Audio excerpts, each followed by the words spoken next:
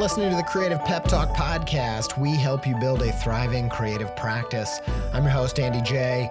Pizza! Go to creativepeptalk.com/newsletter and subscribe so you never miss an episode and you're able to make consistent creative progress each and every week. Now, let's get into this episode.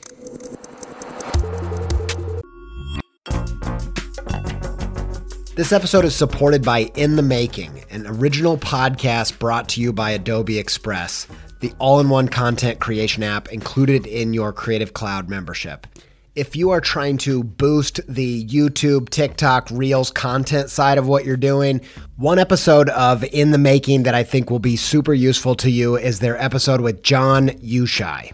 I think John's method for including his audience in the process is really inspiring. And if you want to hear about that and more about leveling up your game in the creator economy, just search In the Making in your podcast player to listen. Many thanks to In the Making and Adobe Express for their support.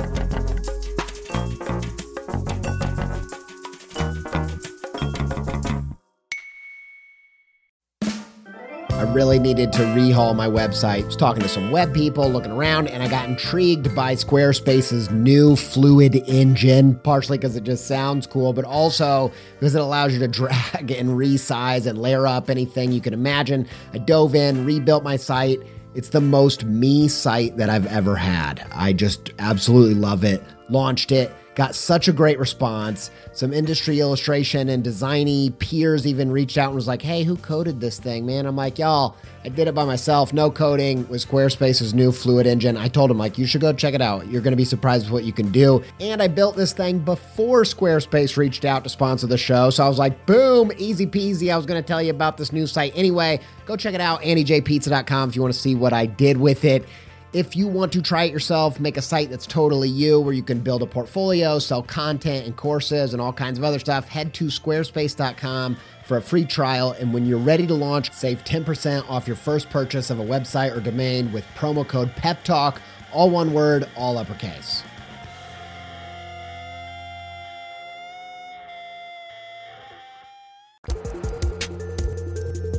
Real quick before we jump in this episode, I just want to say I just listened back to the intro some days later after I recorded it, and I just felt encouraged by it. You know, my first response to it was, with a little fresh ears, was, man, Andy, you really care about this. You're being real serious about this. And actually, you know, that's what this episode is about, is allowing yourself to care about stuff even when the competition is steep, even when there's a long journey, even when you're not sure you got what it takes. And I'm just looking back on recent past Andy and just being like, hey, man, I'm glad you show up the internet on a regular basis with your whole heart and authentically caring about stuff in a non-detached way, because that's the kind of life I want to live, that I want to care about stuff. And if you are sick of pretending not to care, I hope this episode helps you get into the rich fuel that is your passion and care and intention. Let's do it.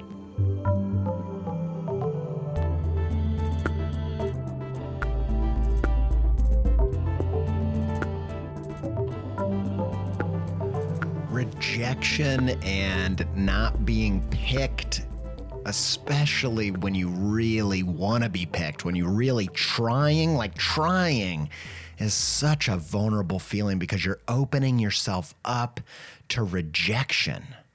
Even in my life right now, there are things that are possibilities on the horizon, and I can feel myself desperately trying to protect my heart, trying to protect myself by not allowing myself to care. Rejection is so painful that we will pay the cost of choosing to hate the thing that we love the most.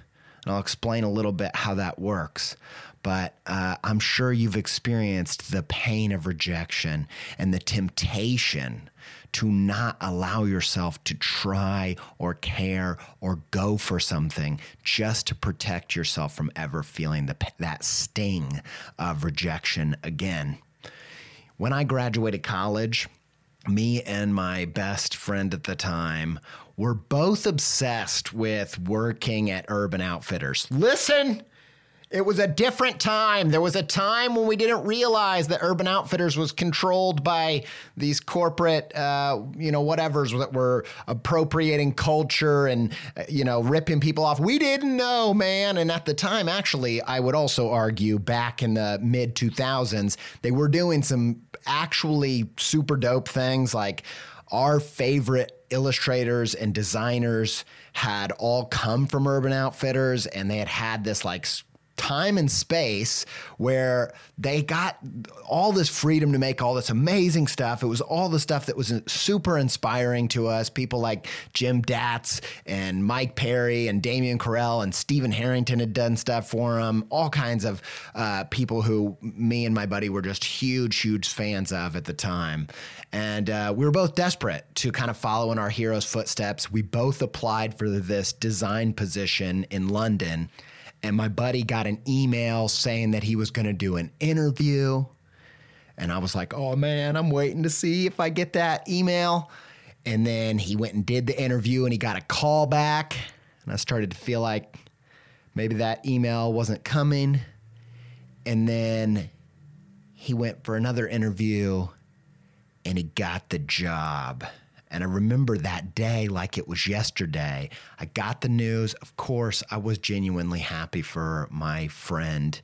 But I also remember going to the chip shop and sitting in the car as my future mother-in-law went in to get the fish and chips. Should have been a glorious time. Freaking love fish and chips. But I'm sat there with this despair in the pit of my stomach. Like, why are you even trying? You didn't just get picked last. You didn't get picked at all. You don't even get to play. And I remember just thinking like, I hate design.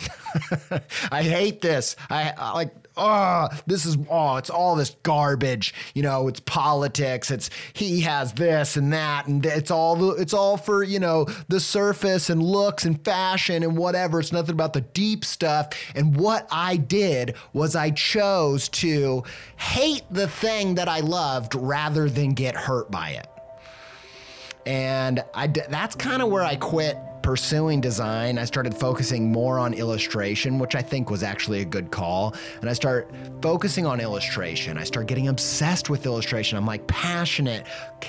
I'm just, saving all these pen boards and just getting obsessed with it and diving deeper and deeper and deeper. And sooner or later, though, this passion starts to get overwhelmed by a different feeling, which is intense fear of rejection. When you really love something and it comes back to bite you, any time in the future that you start to really care about something, you're going to be conditioned to panic, to see that as a vulnerability. And the temptation is to feel like I'm not good enough. I can't be sure that I'm good enough at this game. And so I better not play at all. I better not even open myself up to that vulnerability. So if you are in a situation where you're looking at the competition, you're looking at all the people doing this in the world, and you're just feeling like, man, I am not good enough to even play, and you're tempted to start to hate the thing that you love the most, which is just a recipe for a terrible existence, come along with me as we dive deep into how to cut through the steepest of competitions, how to be heard in this incredibly noisy world, and how to finally break through. Let's go.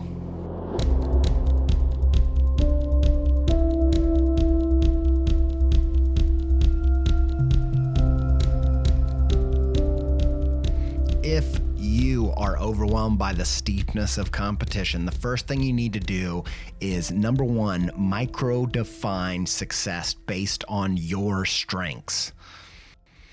Now, I'm no stranger to rejection. I've been rejected my entire life for all kinds of different things. I'm kind of a weird person with weird strengths and even weirder weaknesses. I'm not good at most things that most people are good at. And that includes, of course, sports. Now, you've probably heard me say this even on the show. I've said it my whole life. I hate sports. I hate playing sports. But actually, that's not really true at all. I don't hate playing sports. I hate playing with buckets of oil and tampons.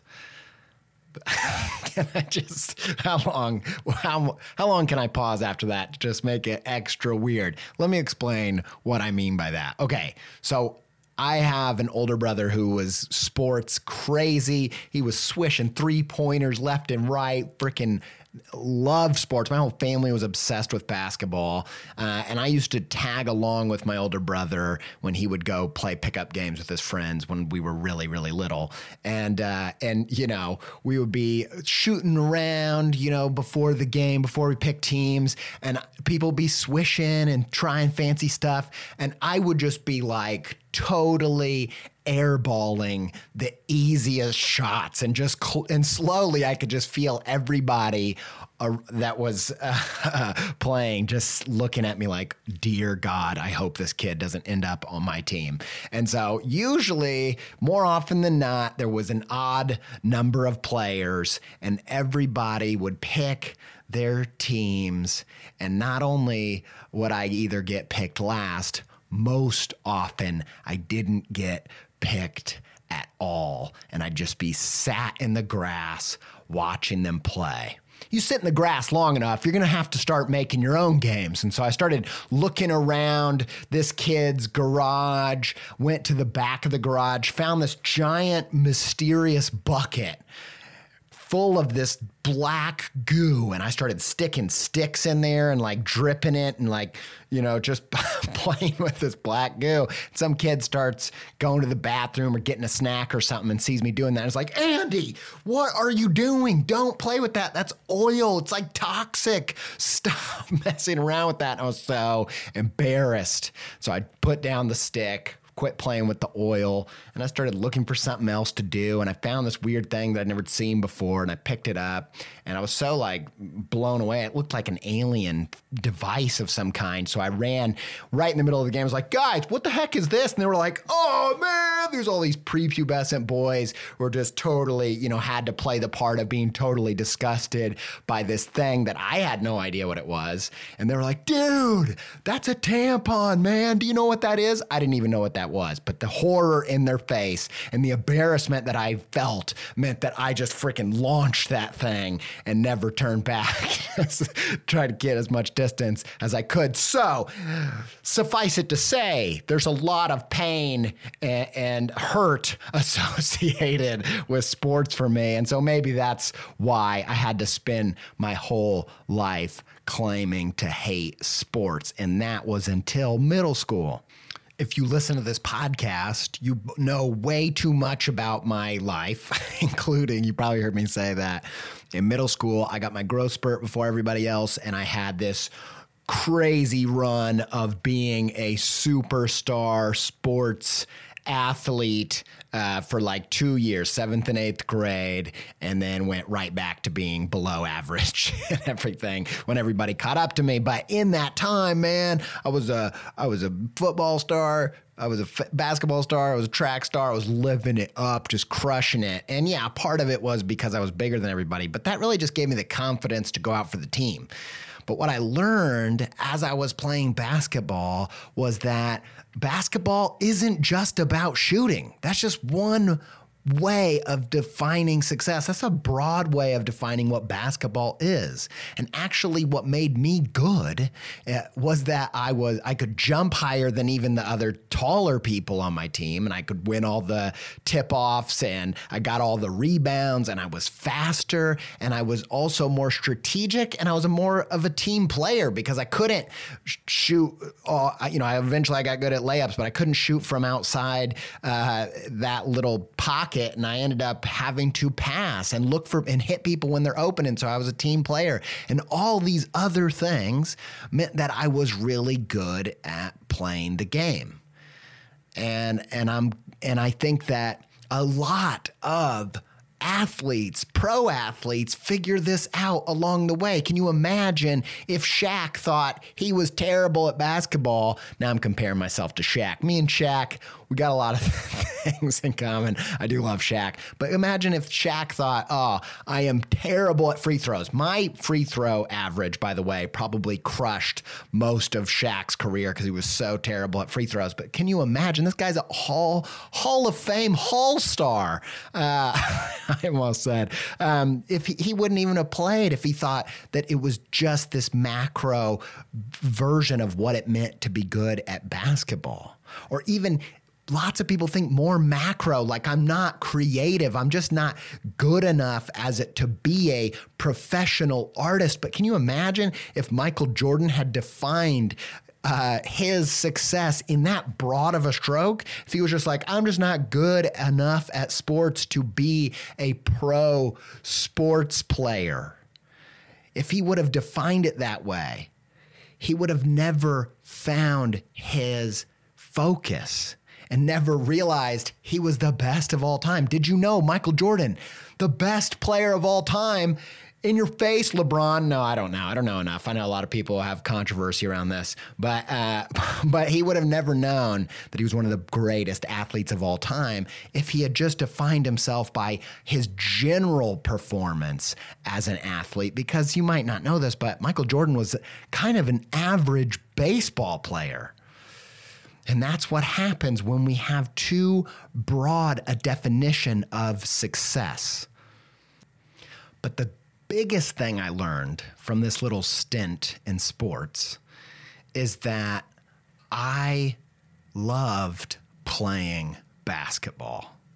And as everybody grew up and grew past me and got taller than me, I had to ask myself if I was going to keep playing, if I was going to think, you know what, I'm not good enough at this game, so I better not play at all. Or instead think, I love playing this game so much that I better play to my strengths. That's the power of playing to your strengths. And so I kept playing on the weekends with my dad and his buddies. And the way that I made sure that I was not a liability and an asset on the team was to play to my strengths, is to not shoot a bunch of shots that I had no business shooting, but to make rebounds the priority, making team plays the priority, making passes and picks and strategy the priority. That's the power of playing to your strengths. That's the power of unearthing. What are you particularly good at? It doesn't even have to be the main thing. A lot of people think that illustration is all about drawing. I wasn't even the best at drawing in my art class at high school, let alone the world. So why do I have any business being one of the few people that get to make a living at this? Because I focused on my strengths. I played to my strengths. And when you do that, you don't have to be great at basketball to have a career in basketball. You can be good enough to be on the 90s Chicago Bulls in the position of power forward with a hyper focus of rebounding and have one of the greatest careers of all time, like one Dennis Rodman. You can be the Dennis Rodman of your industry if you will play to your strengths. I have a buddy who is a phenomenal illustrator. I love his work. His name is JP Couvert, and he is one of the few people that have had a Kickstarter backed at 776% funding. And did he do it by being the best illustrator of all time? No, he absolutely didn't. He did it by being the illustrator in his community of Dungeons and Dragons with a focus on DIY low-level TTRPG adventures with 5e and OSR compatibility. Do I know what that means? No, because it's not my focus, because I don't care enough about Dungeons and Dragons to dive that deep and find that level of focus. But if you will, maybe you too could have a Kickstarter that's backed at 776%. So number one, the first thing you got to do to cut past the competition is to micro-define success. Don't be satisfied with the general, broad definition of success. Don't let that fear of not being good enough cause you not to play the game at all. Make that reality that you're not good at everything in the game to cause you to play to your strengths by micro-defining what success looks like for someone like you.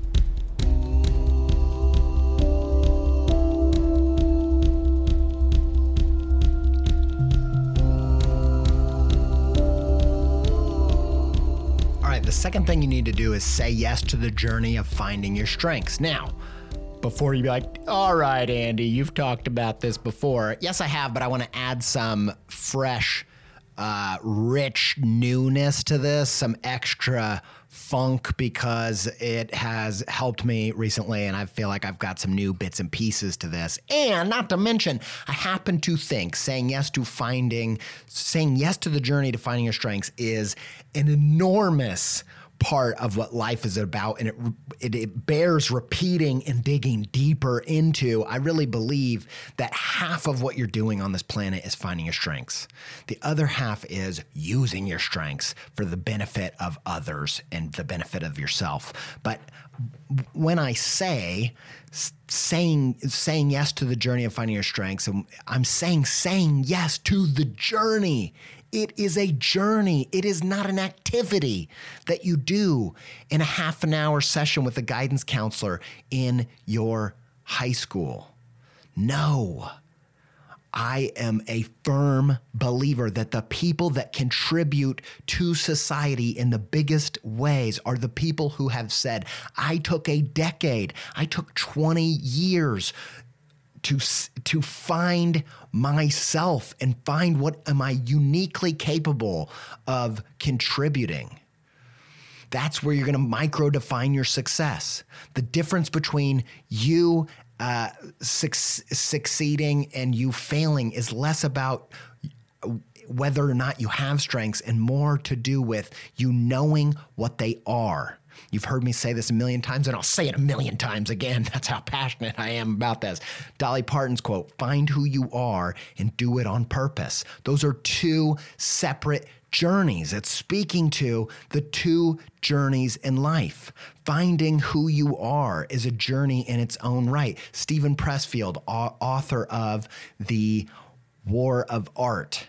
Every time I say that, I have to pause so I don't say the art of war. I have to think in my head, wait, which way around is it? Which way is the play on it? And the War of Art. He talks about there are two journeys. There's the hero's journey for the artist that comes before the artist's journey. The hero's journey is the journey of finding your calling, finding your strengths, finding what type of art should I be making. I was a decade into my career before I found public speaking and podcasting, which was so essential. And it plays on so many strengths that were completely dormant. I'm a huge fan of the Strengths Finder test. It's a personality test that's based on a ton of research.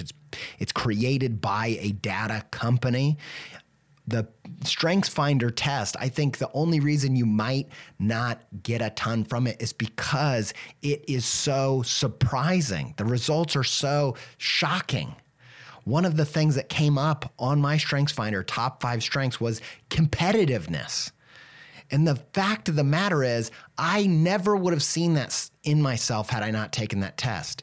And the funny thing is, I wouldn't have seen it because I wasn't into sports, and that's what I associated with competitiveness. But what's hilarious is the reason I wasn't into sports is because I was so competitive that I refused to play things that I was bad at. And they said that in the breakdown of that strength, that they might be so competitive they refuse to play games that they can't win. So that's a problem that I have, and I've worked on it over time, but I never would have even seen that in me. It took years and so many personality tests and so much trying stuff and pivoting to get closer and closer to seeing what are my actual real strengths. It is not something you can do in an afternoon. Speaking of which, the practical thing I want to leave you with on this point is, in the past, in my first Skillshare class, in different episodes of the show, we've talked about the idea of the industry, market, and niche, finding your industry, market, and niche. And you can think of it like a bullseye, a big circle, that's the industry you're in. I'm in the illustration industry. The circle inside of that circle is the market. I'm in the kids book market. And then the circle inside of that circle, which is like the bullseye in that target, is what type of kids books do I make? What are the unique strengths that I bring to the table? What is the unique taste and flavor and philosophy that I bring to the kids book market in order to stand out where I fit in? Okay? But the thing I want to add to this is, don't just see that like a target. See it like a maze with these concentric circles. This activity of industry, market, and niche, naming your industry, market, and niche, isn't an activity at all. It is more like a decade-long journey.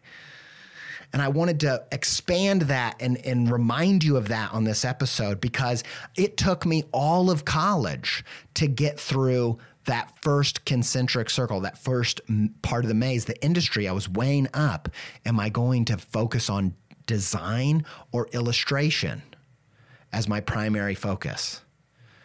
And then once I got through that, it took me another, how many years? 5, 6, 7 years to figure out which market. I had to do not just a lot of thinking, but a lot of projects. I had to make a lot of stuff that was the wrong market before I found the right market. That ended up being a 5 to 7 year long journey. Do you see what I'm saying? It's not a thing you do in an afternoon. And so I wanted to bring that back up on the show, because we didn't leave that in the past when we did that activity that was supposed to be setting us up for this enormous journey of getting closer and closer to the heart, to the essence, to the bullseye, to the niche, to the micro definition of our success. And so the second thing that you've got to do is say yes to that journey. It is the most important decision of your life, is to find yourself and take that journey seriously.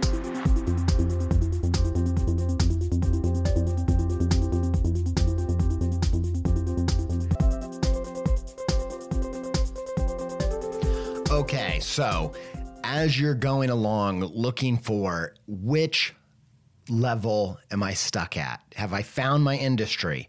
Have I found my market within that? Or am I looking for and continually defining my niche, really trying to stand out in a major way within the market, within the industry?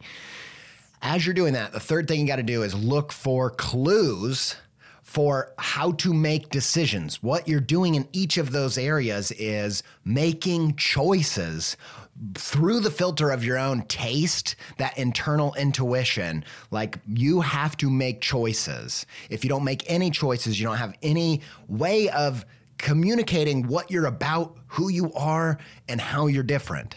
And so you've got to make choices. You've got to say, I'm going to go to this path, which means not going to that path. Okay, so we've talked about industry, market, and niche on this show before. There's two reasons why I want to dive deeper into this. Number one is, like I said, I think it's just a thing you need to continually revisit, because industry, market, and niche, I actually have multiple parts of my business. I am in the public speaking industry in one way, I'm in the podcasting industry in another arm, I'm in the illustration industry in another side, and each of those, I can be at different places in that journey.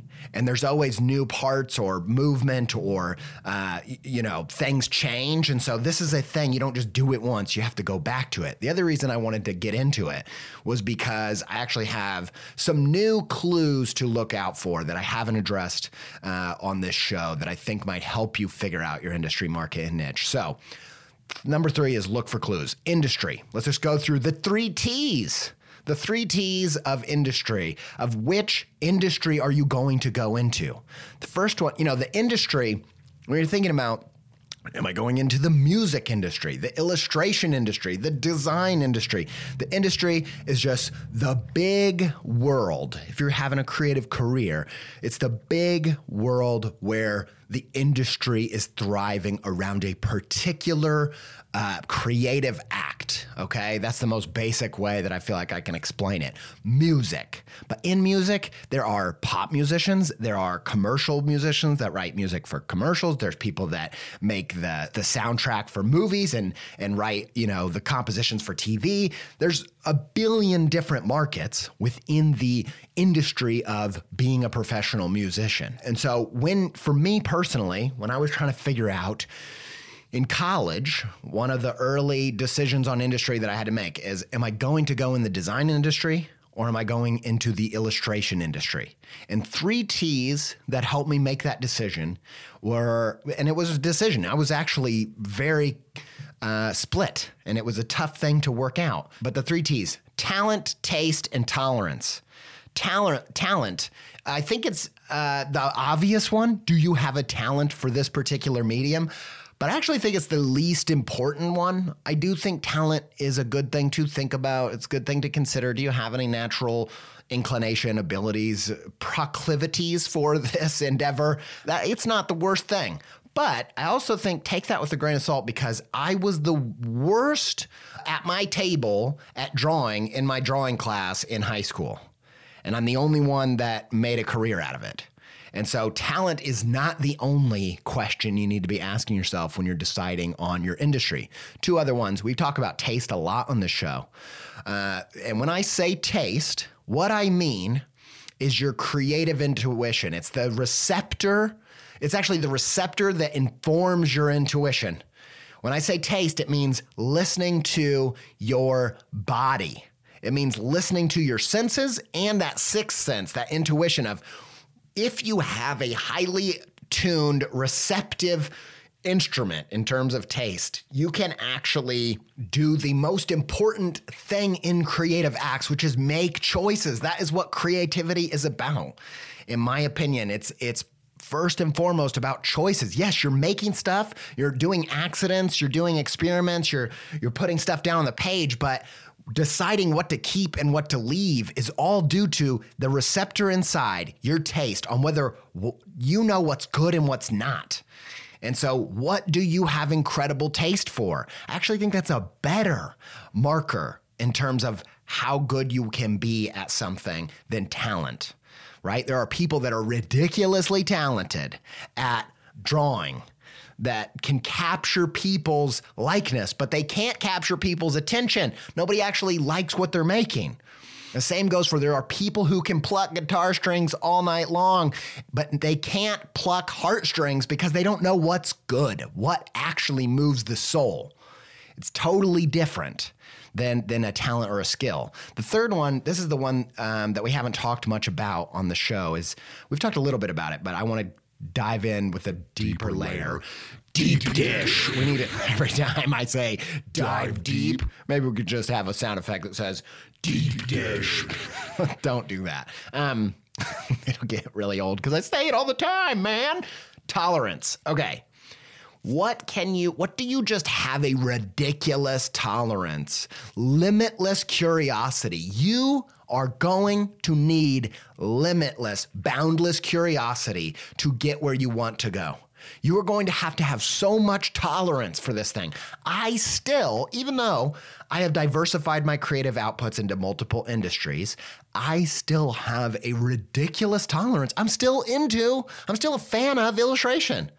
If I forget that, all it takes is, hey, open up Pinterest, open up Instagram, look at the stuff I've saved, and go just start looking through, and all of a sudden I can just feel that curiosity brewing, like, oh man, look at the kind of cool stuff that's happening, and look at that old stuff. It's rich with all this coolness, and so my tolerance is high. My sister, she's read thousands and thousands and thousands of books. She is a crazy reader, and I think it would mean that she's a good writer. If you listen to this, sis, that's my public endorsement. Yes, I think that for me personally, I subscribe to the Sunday New York Times, and it's been a good education for me because I have a hard time getting through it.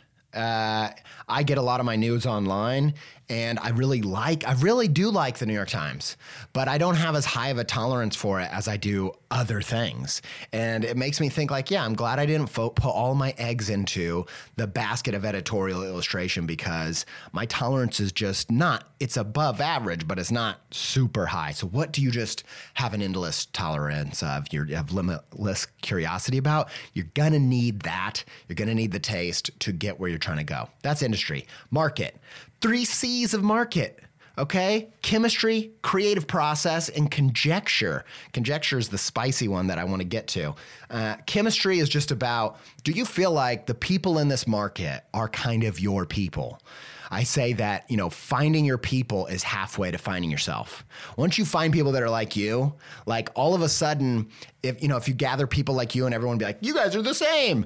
You spend a little time with that and your niche will become so apparent, because when you have everything in common besides a few things, those things break the pattern, they create a focal point, and it's obvious how you're different.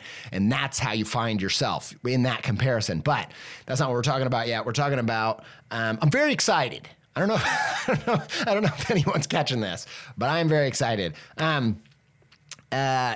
Creative process, or no, we'll go back to chemistry. One of the ways I think you can do this is hang out with podcasters. Have you ever seen that meme of what it feels like to listen to a podcast? And it's like a picture of people hanging out.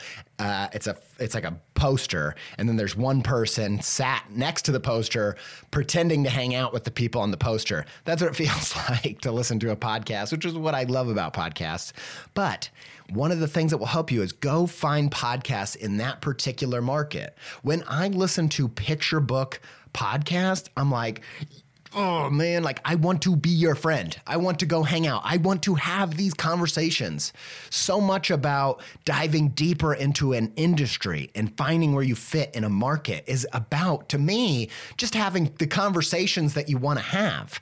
Just being good enough to justify being at the table in conversations that you find invigorating, being a part of the process. Really, when you love a creative endeavor, it becomes not enough to consume it. You want to participate in it, right? So where are the tables you want to sit with? There are other tables in the illustration world that I can sit in a bunch of them because I like illustration a lot, but not every one do I find invigorating. So where's the chemistry? The second one, we'll talk about creative process. Once you're sat at those tables, go sit out, you're at the lunchroom, okay? The lunchroom is the industry. The tables are the markets. Go sit at a bunch of tables and just see how they fit. Listen, I think one of the main things is you're looking for people's brains that work in some similar ways to yours. And public speaking. I went to a different voice there. Public speaking. That's where I found myself. I apologize for this mood that I'm in. I don't know what's going on. Public speaking, and especially storytellers in particular, also comics, listening to the way that they create and seeing how they write notes, test it on stage, and just kind of slowly memorize it that way and test it. That is so appealing to the way that I create stuff. And it's how I approach this podcast. And it's one of the things that made me certain that this is like me. These are my people. Pay attention to their creative process. By the way, we went off the rails with a lunchroom analogy. Let's just circle back to the sports analogy. You know how I love sports? I genuinely do, I guess, love playing sports. My ADHD makes it difficult to watch other people have fun playing sports. It's just kind of weird in my mind, but it's weird to watch other people have fun. I don't what's in it for you? Anyway, back to the sports analogy. The industry is your sport. Michael Jordan, if he picks the wrong industry, he's going to be average or below average. When he was in baseball, he was average. I've been told. I never watched baseball, but in the right industry, he's an all-time hero. But the same goes for the team. Where is the chemistry? Where are your people? There are people like LeBron James who, if you put them on the wrong team with people they don't get along with, it can be a nightmare. You can have the best players in the world. You have 5 of the best players on a basketball team, and they don't play well together, and they lose consistently. That's how important finding where you fit is. Okay, last one on this one is conjecture. Conjecture. Okay, conjecture is forming an incorrect opinion with limited information. Another way to talk about it is prejudice, but then it wouldn't be the 3 C's. But prejudice, this is an interesting one. Man, I feel like part of the job of the creator is to subvert opinions, subvert stereotypes. But in order to subvert it, you've got to identify with the pattern, aka fit in with the market, and then break it. And so one of the things that I think this is kind of high level creativity. It's kind of a type of jujitsu where you're taking someone's energy, negative energy coming at you and using it against them. This is what I think of it like. And it requires some bravery and courage. But conjecture is about saying, what do others perceive about me? When I had Johnny Pemberton on the show, he's an actor, comedian. He's actually got his own show coming out soon. He was a member of, he was on Superstore, NBC's Superstore, and they're doing a spinoff with his character, and I'm super pumped about it because he is freaking hilarious. But one of the things he said was in early acting classes, one of the things he was trying to get was, how do people see me? Because that's going to affect what kind of roles I go for. But you don't have to be bound by that. I think we take an either or. We say, I'm not going to let anybody's prejudice define me. But I think it's important to know people do judge books by their cover. It doesn't mean you can't, once you get them in there, change their minds. Now, this is tricky, right? But I think it's powerful. One of my favorite examples is Kendrick Lamar. His song Swimming Pools, Drank. It's a freaking great song. Kendrick is one of the creative gods of using conjecture against people. You know, that song has become a wildly popular drinking song. And I just imagine, like, people are going to drink to any song. It's not going to change whether people drink. But for the people that are so freaking obsessed with that song, that are deeply about drinking, if they listen to that song enough, they realize it is an anti-alcoholism song. It is if you do this wrong, it's a bait and switch. If you do this right, it's a plot twist that surprises people and blows them away and defies their expectations and prejudices. It actually highlights their prejudices. Do you have the courage to mess with the perception of who you are? Hannah Gadsby did this with the comedy special Nanette. It was billed as comedy, and it was comedy, but it was also something totally different. And sure, it made a few people mad, but guess what? It got people's attention, and it made headlines, and it rose the awareness of pain and trauma for the LGBTQ community. And guess what? The artist's job isn't to play by the rules.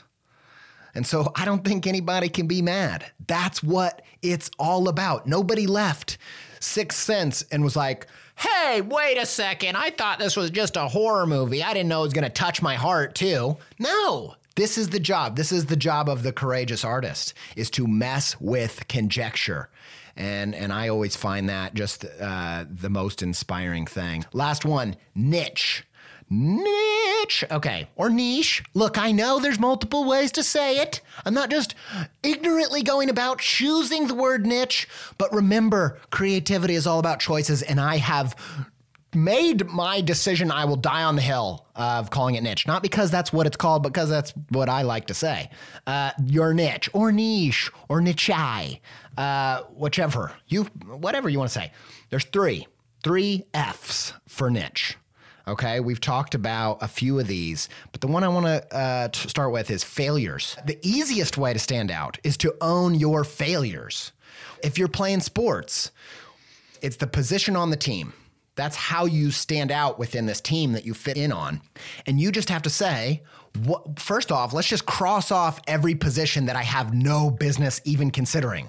There's no way that Shaq is going to be the point guard. It's just not going to happen, right? And so, but is he the center or the power forward? I don't know. I'm asking you, but I don't know what these positions mean. But seriously, you'll cross a bunch off just by starting with your failures. Use your failures as an advantage. You know, when I play sports, my brain works so differently than regular people. I'm making decisions out there on the court that nobody makes, and therefore I often surprise people, and it causes my dad's best friend to call me Stealth Man. He's kind of making fun of me, but I also appreciate it because I always show up in places nobody thought I was going to be, catch the ball, maybe make a layup or dish it off to somebody. Dishing it off. I am owning this sports episode right now. I'm talking about power forwards. Anyway, Stealth Man. Okay. That's really based on a failure of mine, which I don't know how the game works in such a way where I make choices that make any sense. And that gives me this weird advantage, but the same is true for people like my man, Aaron Draplin. Aaron Draplin, he's a Midwesterner. He's got that working class kind of design aesthetic and attitude. He likes design that works, right? He's got an aesthetic that's middle America. Everything about that, when he rose up to his place, when he rose up in his industry and market, everything about that, everything about coming from the Midwest and not being this well-educated New Yorker designer, those were all seen as failures, and they ended up becoming the secret to standing out. When you have something like, you look around and you say, I can't fit in with these people. I don't have that. Do you know how many people are out there like you that have that are going to identify, they're going to relate to the ways that you don't fit into the market? That is going to be a one-way ticket to finding your true fans. Own your failures as strengths. Two other ones. 4. What are you for? Who are you for? We talked about this on the pizza book episode, but this idea of stopping what you're doing and realizing the end goal almost for every creative activity is to one day get all those people gathered in a room. You know, whether you're doing a book signing, whether you're doing a concert, whether you're doing showing your films, you're gathering people. And I would suggest trying to gather the people you want to be in the room with. Who are you for? You're going to be for. You're going to be for people that other people in your market aren't. That's a huge way to stand out. The third one is fight. Disagree. Right? There's this moment in every kid's life when you realize your hero, your parent, is not perfect. It happened to me. My dad was trying to replace. He's not super handy. He's a finance guy. He's an ideas guy. He's really brilliant, but it's not super handy. He was replacing the toilet seat and accidentally, with his hammer, chopped the toilet in half. I must have been like 8 years old.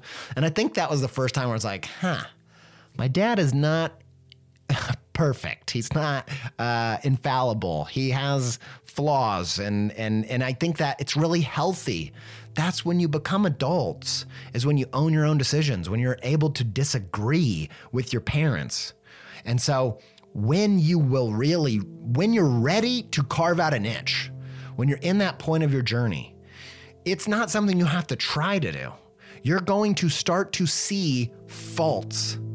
Maybe this one should have been faults and not fight, but you're going to fight with your heroes. You're going to, AKA, disagree with your heroes. You're going to say, you know what? I wouldn't have done that. All right. This part kind of messed it for me. As you go down on this journey, you're going to get more and more nuanced of a palette.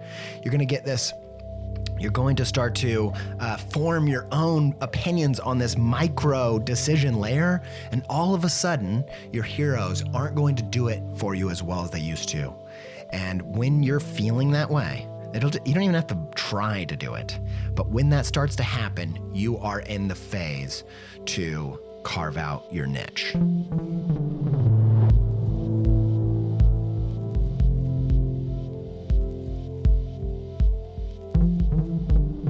All right, the last thing I want to say, just to wrap all this up, is I know way more about Michael Jordan than I really wish that I did. That's not my point, but my family is obsessed with Michael Jordan, and so I know so much about Michael Jordan, and somehow I really care about him as a person, even though I've watched, probably like a collective 16 minutes of his games, okay? But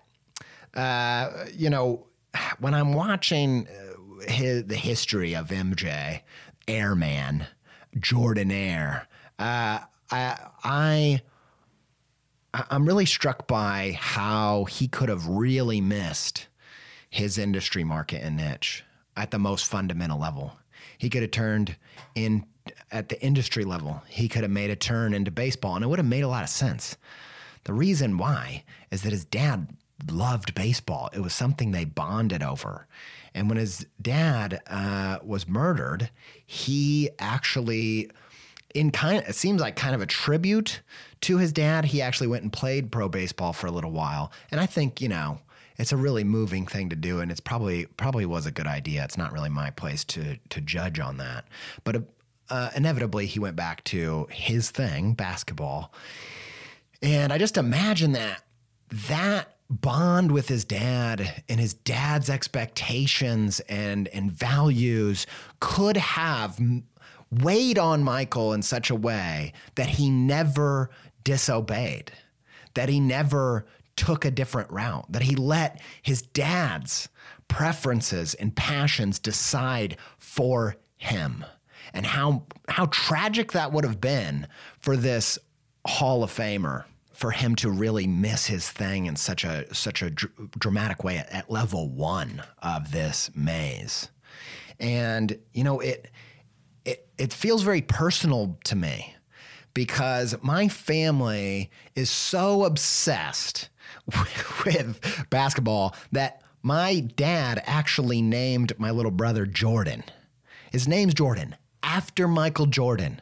And I just thank the heavens that they didn't name me Jordan, because the amount of disappointment that would have happened the first time I shot a basketball and just more or less threw it the opposite of direction completely on accident, like that horror, the grace that was given to me to avoid being the son named Jordan. I'm perpetually grateful. But I think back to Andy when he's like 12 years old, it's early internet days, and I get my first email address. And I never cared about sports. Everybody in the family knew I didn't care. And I wonder why. Why did I choose the Hotmail name Jordan-aire 0023? And it's just such an uncomfortable picture of how desperate we are to live for other people. And I do it still today. When you're living for other people, you don't have energy. You've lost your zest for life. You can't remember why life is worth living. If you choose to make decisions about your industry, your market, and your niche, if you never choose your own path, you will miss it in a fundamental way, and the world will miss out on you doing your thing in a way that only you can do it. Are you playing baseball when you need to be in basketball on the 90s Chicago Bulls as the point guard? Do the work to figure that out. It is a worthwhile journey. It will be tough, but when you are on the heels of where the life is going, that feeling of like, I am more or less giving life a flat tire, like stepping on the back of their shoe. I am just right on the pulse of where my energy wants to go, where my curiosity is endless. Your energy abounds, your excitement for life, you can get out of bed. Like, that is worth fighting for, working for. It doesn't happen overnight. There's a lot of work to make more and more room in your life to be where life is going. But it is worthwhile. And I just wanted to leave you with one last idea. Going where the life is going, in the words of Rob Bell, that's what he calls it. Staying on that pulse. It requires discipline. It kind of defies logic. When you taste something so life-affirming, so life-giving, something that lights up your curiosity, you would think, of course I'm not going to forget that thing. But the outside pressures and expectations and distractions are so huge. Life can lead you to water, but it will not force you to drink.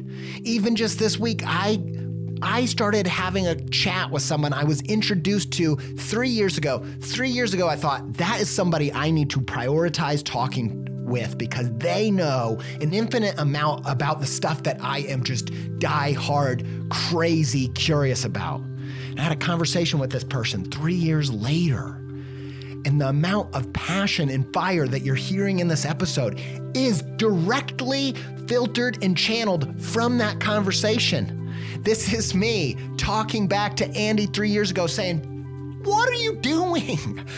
Schedule a meeting with this person. You know that's where the life is. Quit letting FOMO distract you. Get on the heels. Give the universe a flat tire. Be on it, or you will miss it.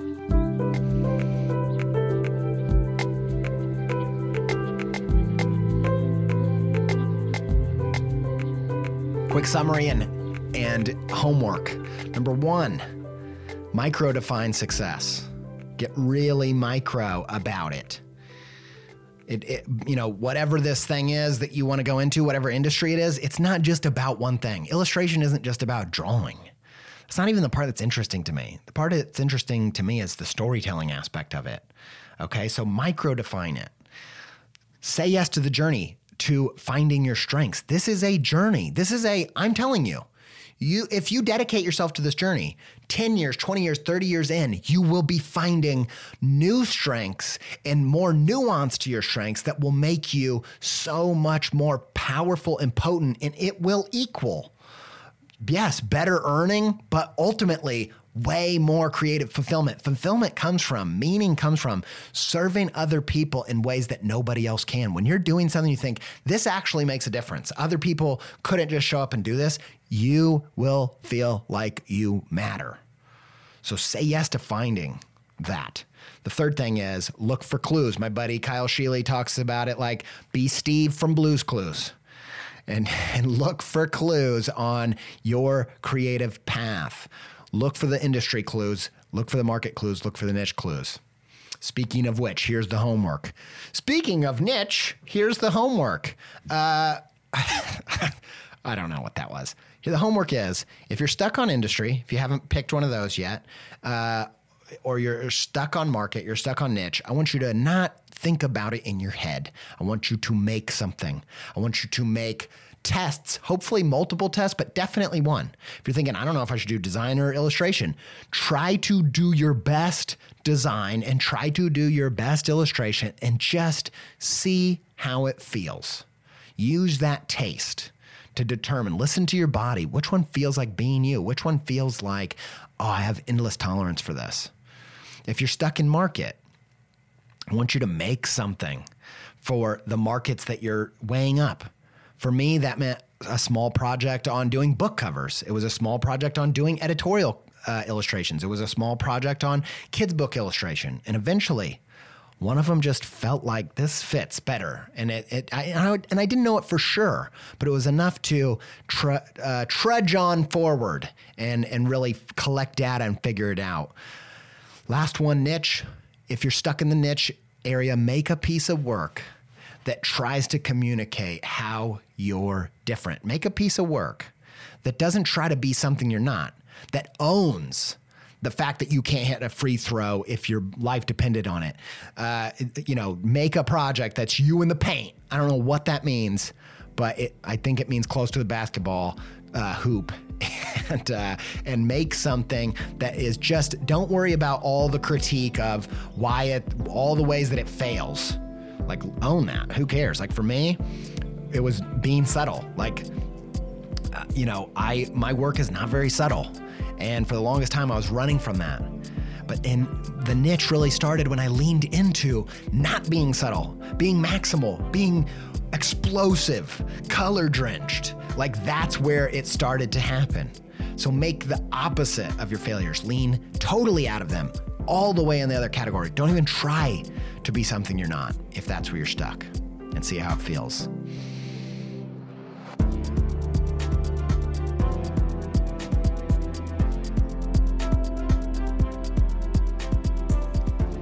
Creative Pep Talk is part of the Co-Loop Podcast Network. Co-Loop is a network of creative podcasts designed to fuel your creativity. Make sure you never miss an episode of this podcast by signing up to our newsletter at creativepeptalk.com/newsletter. You'll receive an email each week with a new episode, plus instantaneous exclusivity to the back catalog of episodes 1 through 199. Thanks to Y for our theme music. Shout out to Alex Sugg for our Creative Pep Talk soundtrack. Thanks to Sophie Pizza and Ryan Appleton for content assistance. Massive thanks to Connor Jones for editing this show so beautifully. Until we speak again, stay pepped up.